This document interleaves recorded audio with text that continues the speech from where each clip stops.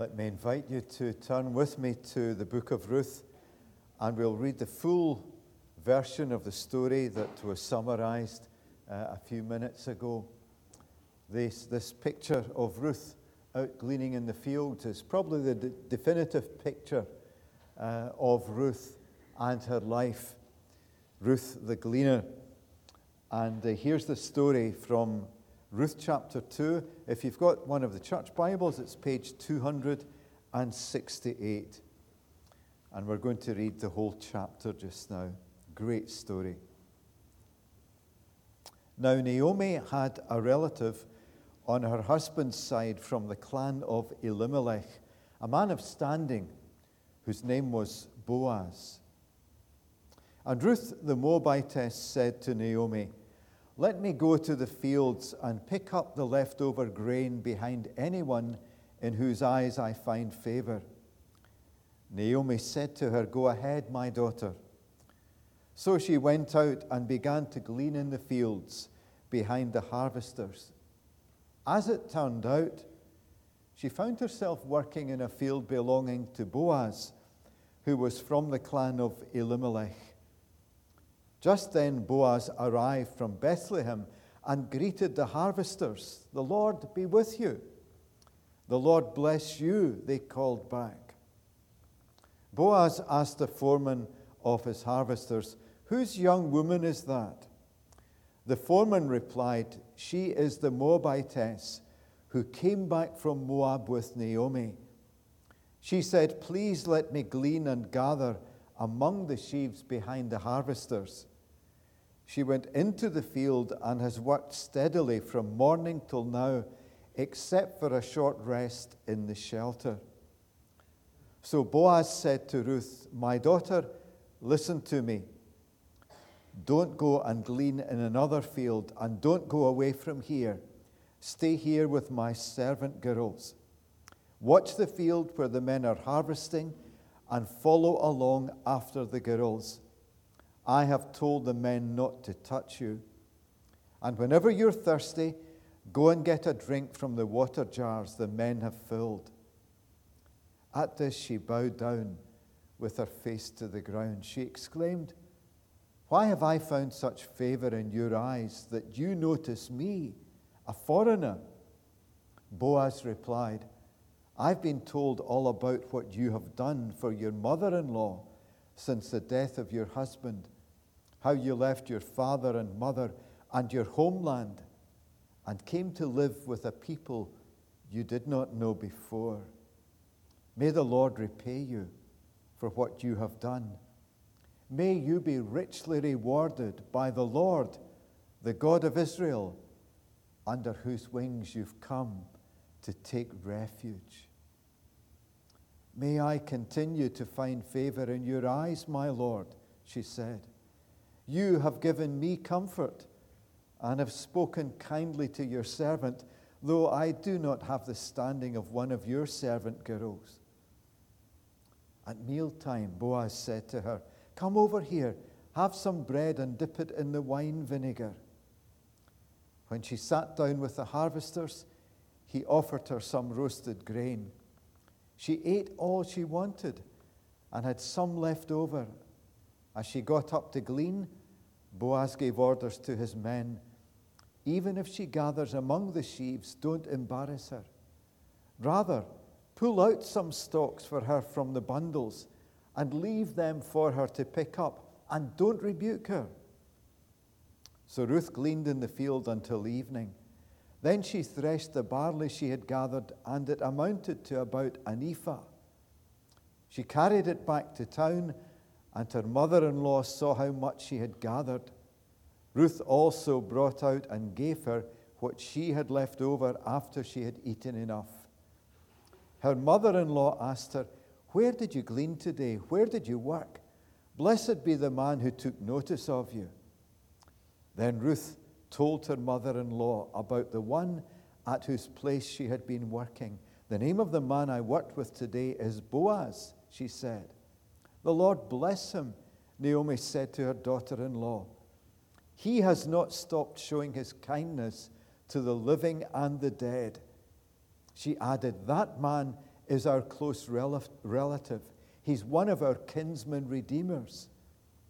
Then Ruth the Moabitess said, he even said to me, stay with my workers until they finish harvesting all my grain. Naomi said to Ruth, her daughter-in-law, it will be good for you, my daughter, to go with his girls, because in someone else's field you might be harmed. So Ruth stayed close to the servant girls of Boaz to glean until the barley and wheat harvests were finished. And she lived with her mother-in-law. Amen. Praise God for this reading from his word. The overall theme for this series of sermons each Sunday for 4 Sundays is Pathways of Grace. And today I want to ask a question based on chapter 2 of Ruth. How do we experience the grace of God? And I want to suggest there are 4 ways in this story that are quite clearly mentioned about the different ways that we experience God's grace. Last week I talked about Ruth and the story of Ruth being like a shaft of sunlight that pierces through the dark clouds. Because the times of the judges that we have this story set against were times of spiritual darkness very often. And the story of Ruth comes in such a refreshing way, as if God just pierces the darkness and brings this wonderful shaft of light as his grace is revealed in the life of this woman. So how do we experience the grace of God? And here's the first way that I think we see in the book of Ruth: through his loving care. And this is expressed specifically in the story in the food that Ruth receives and the welcome that she's given by Boaz. I mentioned earlier this ancient law that was found in the books of Deuteronomy and Leviticus in the Old Testament. Deuteronomy chapter 24, Leviticus chapter 23. Some people would read through these books of law in the Old Testament and think this is a bit heavy for me. But when you start to look at some of the obscure laws and think, why are they there? It makes so much sense, and it shows a God of love and concern for others. We've got some very obscure laws in the UK today. Did you know, for example, that it is illegal to handle a salmon in a way that suggests something untoward has happened, suspicious circumstances? If you pick up a salmon and handle it in a suspicious way, then you're breaking the law. Did you know that? Just in case you ever have to pick up a salmon and handle it in a suspicious way. Did you know that we've got another obscure law that says if you're in London and you're queuing up for tickets for the London Underground and someone jumps the queue, they're breaking the law. You can call a police officer and have them arrested. Try that the next time you're in London and queuing up for the tube. And sometimes we look at these obscure laws. There was a reason for them. And sometimes we look at the obscure laws in the Old Testament and we just gloss over them. And we don't stop and think, what's that actually saying? Because the laws God gave are an expression of his heart's desire for people. He wants to show his love and kindness to people who are poor, who don't have enough to eat, who are foreigners who've come to live amongst his own people. So God gave this law. If you're gathering in the harvest, you don't go right to the edge of the field. You leave the edges. And if you've gathered in some of the crop and some of it falls out of your arms or a sheaf falls, leave it where it is. You don't go back for it. You don't do a second sweep of the field. You make sure there's enough for people to glean. Ruth said to Naomi, her mother-in-law. She knew about this practice that was based on the law of God. Verse 2, let me go to the fields and pick up the leftover grain behind anyone in whose eyes I find favor. This is one expression of the grace of God for us. The food that we have to put on our tables, day by day, week by week. And yet, as we've been reminded this morning, many people in our society don't have enough to eat and are dependent on others sharing what they have. So give gladly when you give to the food bank. Share it gladly, because this is all part of God's gracious provision in our lives. It's good to say grace, to give thanks, because it reminds us every day, 3-4 times a day, it reminds us that everything we have comes from God. Nothing we have ultimately is our own. When someone died, his friend said, what did he leave? And another friend said, he left everything. You can't take anything with you. Everything we have is not really our own. It comes from God. So this practice of just saying grace is such a great thing, because it anchors us in thankfulness and reminds us, here's one way that we experience God's grace. Ruth was also welcomed by Boaz. Do you notice the reading? It's very discreet in the language it uses, but it talks about the dangers that a young, attractive woman like Ruth would face working in a harvest field where men and women were there.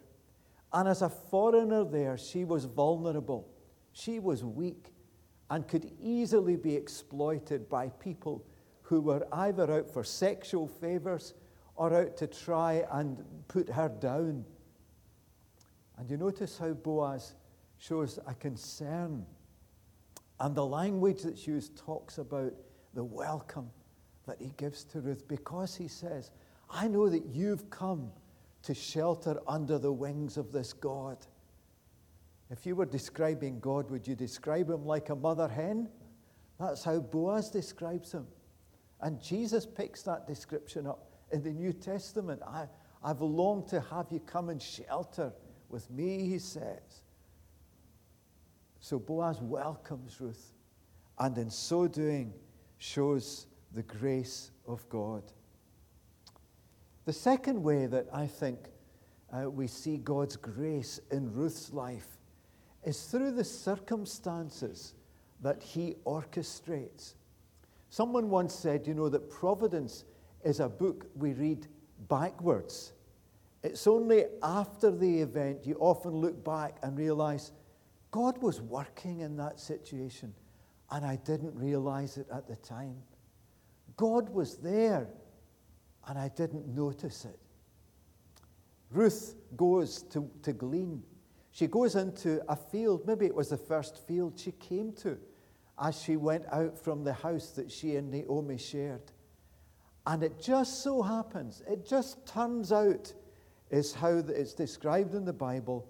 As it turned out in verse 3, she found herself working in the field belonging to Boaz, a landowner who was a relative of Elimelech. And there are threads coming into this story that will all be woven together a little bit later on in the story. But in her circumstances, Ruth just found herself to be in the right place at the right time. How was that organized? Because God was working in her life. Isn't it wonderful to think that the ordinary, everyday events of our lives, when we surrender our lives to God, he's in control of all that goes on. Nothing happens by accident. So whenever we're faced with something that may perplex us, something we don't understand, we can come and say, Father, all my life is laid in your hands. Show me what you're doing, what you're saying in this situation, through these circumstances at this time, because he has said the Lord will guide you continually, even when you're least aware of it. the Lord will guide you. I remember hearing a Church of Scotland minister talk about having a guy come to his door completely out the cold, and he just knocked on the door. The Church of Scotland minister went to the door, and the man said, I've heard that you're a minister. He said, can you tell me what this verse in the Bible means about being born again? And he'd never met this guy in his life. And the story of this guy finding his house out of all the houses that he was looking for, and appearing at that particular point, looking for help with that particular verse, were millions to one, but there it was. Circumstances, they're not always as spectacular and as wonderful as that. But look for God's work. Look for God's presence in the everyday events of your life, because every detail matters to God. And in the story of Ruth, as Ruth comes and gleans in the field, she discovers that God has gone ahead of her. God is guiding her steps. And when Boaz comes to her in verses 8 and 9, he says, my daughter, you've come to this field, so don't go and glean in another field. Don't go away from here. Stay with my servant girls. Watch the field the men are working in, and go and work that field. And I've told them not to touch you. You'll be safe here. God provided a safe environment for Ruth to work in. A woman who was very vulnerable, a woman who'd so very little and was dependent on others, but most of all dependent on God. So God guides us, and God shows his grace to us through the circumstances that we find ourselves in, through his presence and the fact that he's gone ahead of us. And when we commit our way to God, he will guide our steps. Sometimes we'll be aware of it, sometimes we won't, but it will be happening. Depend on it, because he's the God of grace. Here's the third way that I think God shows his grace in the life of Ruth, as he shapes our character. Now, that might be a strange thing to say, but did you notice in reading through the story how there's an emphasis on the character of both Boaz and Ruth? For example, look at Boaz. I've chosen 4 aspects of character of each of these people. And here are the 4 I chose for Boaz. The reputation he had. Verse 1, he was a man of standing. And in verse 22, Naomi says to Ruth, it will be good for you, my daughter, to go with his girls, because in someone else's field you might be harmed. Naomi knew that Boaz was a man of good, upright character. He was a man of standing in that society. Secondly, notice the way he greets his employees. Verse 4, the Lord be with you. And they respond with, the Lord bless you. I don't know where you work, but imagine going into your work tomorrow and the first thing you say is, God bless you. Folks at work, how would they respond? Try it and see. Go on, try it tomorrow. Or today if you've got to work today. But isn't this great? What a wonderful greeting. We were on holiday about 6 weeks ago in Crete. And we went into a Greek Orthodox church one day. And we saw all these banners hanging up in the church. And the banners said, Christos Anesti. And if you know Greek, that simply says, Christ is risen. And there was a young woman showing us round the church. And she was really keen. She seemed to be a real keen believer. And she said, you know, we put these banners up at Easter time. Christ is risen, Christos Anesti. And we keep them up for 40 days after Easter. And she said, when we meet one another during those 40 days, we don't say, hello, John, how are you? Or hello, Sarah, how are you doing? The first thing we say is, Christos Anesti, Christ is risen. Hello, John. Hello, Sarah. It's nice to meet you. And I thought, what a wonderful practice that is. And it's something we could well introduce here in the West. Christos Anesti, Christ is risen. The first greeting in those 40 days from Easter to the Ascension. Well, Boaz used a different kind of greeting. The Lord bless you. And his workers respond, the Lord bless you. So his reputation, his relationship with employees, his generosity. You notice that with Ruth. Verse 14, come and have some bread, dip it in the wine vinegar. Verse 15 and 16, he gives instructions to his men. If she gathers among the sheaves, which wasn't the way you gleaned, that wasn't the right thing to do. You'd get in the road of the workers. If she does that, says Boaz, just leave her. Let her go. Don't make an issue out of it. Character of the man shining through. And his moral behavior, which is shot right through this story. He wants this woman to be kept safe. Today we hear so much about vulnerable people and their needs, and folks being exploited and trafficked. And here's an example of someone who's a godly person, who's saying, I want to protect my workers. I want to show respect and dignity for all those who are with me. That's Boaz's character. What about Ruth's character? There are 4 things I've picked out about Ruth's character as well. The first thing is her hard work. She works from early in the morning. She just has a brief break, and then she's back in the fields again, working hard. And when she gets home to Naomi, she brings all that she's gathered. Her witness is the second thing. We don't know what she had said about her story, but Boaz says, I've heard all about you. So as a Moabitess coming to live in Israel, Ruth bore witness to the God that she had come to trust in. The third thing was her humility. You notice twice in the story, in verses 10 and 13, she says, why have I found such favor in your eyes, and I'm just a foreigner? I'm nobody. She's humble. And then she takes all that she's got, verses 17 and 18, back to Naomi, and she offers it to her. She supports her mother-in-law. So her hard work, her witness, her humility, her support for her mother-in-law. God's grace shapes us. You know, I've sometimes met people, I'm sure there's no one like this in Airdrie Baptist Church, but I've sometimes met Christians who are really hot on doctrine and really heavy on doctrine, and they're very strident about the doctrine. We believe in the doctrine of the grace of God, they would say.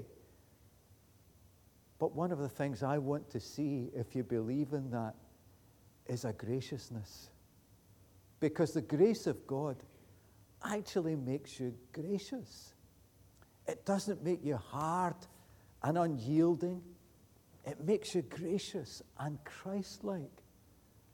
And although Boaz and Ruth lived a long time before Jesus, God's grace in their lives was shaping them, molding them.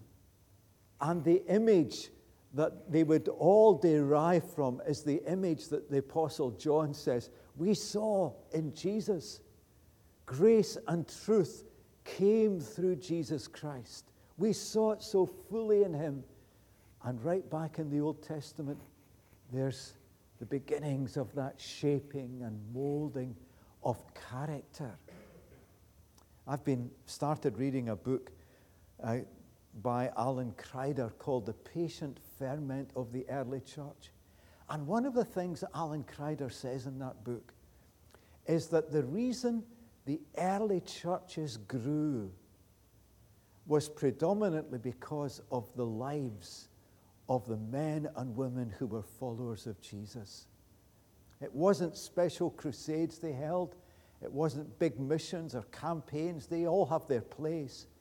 But primarily, he said, It was their lives and their character as it was shaped by God, and it made an impact on the societies in which they lived.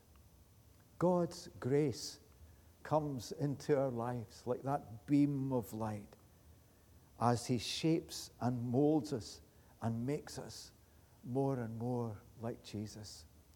And then the last way in which God's grace comes through this story is by trusting his Redeemer. You see this word Redeemer or kinsman Redeemer in verse 20. It's a word that's only found in the Old Testament. The New Testament talks about the Lord Jesus redeeming us. The image or the idea for that comes from the Old Testament. And what's behind this was that if in your extended family there were some members who fell on really hard times, there would be someone who was in the family who was recognized as a kinsman and a redeemer. It would be his job and his privilege, if you had to sell your land, to come and buy it back for you, to rescue you. If you'd even had to sell yourself into slavery, he would come and redeem you from slavery. He would take you out of slavery. He would seek to make sure that you were cared for, that you were supported. He would change the circumstances in your life so that you were able to exist and to live and to have means of income and food to eat and so on. And if you had been wronged, he would come and gain justice for you. And you can see how that image in the Old Testament feeds into all that Jesus would do for us in the New Testament. And so you get verses like, he redeemed us by shedding his blood on the cross. He redeemed us from the curse of the law by becoming a curse for us. Christ is our Redeemer. And the idea for that comes from this kinsman Redeemer in the Old Testament who would come and bring hope and help to people who are helpless, people in need, people like you and me. Amazing grace. How sweet the sound that saved a wretch like me. Here are four images, or four ways rather, in which the grace of God is experienced in the life of Ruth and can be experienced in our lives today through God's loving care for us in the circumstances we find ourselves in as he shapes our character from the inside, and supremely as he calls on us to trust in his Redeemer. Boaz prefigured him, but the great Redeemer who would come is the Lord Jesus Christ. Here's a picture that I love. I came across it some time ago. It's a scientific experiment. A beam of light is passed through a prism of glass. And what happens is that the beam of light impacts the glass. And in that prism of glass, the light is refracted into all the different colors that make up the beam of light. That's the grace of God impacting our lives. And what happens is that in this multicolored, wonderful, splendid way, the grace of God extends beyond us and through us as he impacts us. His grace is diffused, and the beauty of its colors is seen in our actions and in our lives as we look to Jesus. And here's a prayer, a great prayer that's there in the New Testament. We often say this at the end of a service, but I want to encourage you to share this prayer with me. And as we pray this prayer, it will lead us to our praise and then to share in communion together.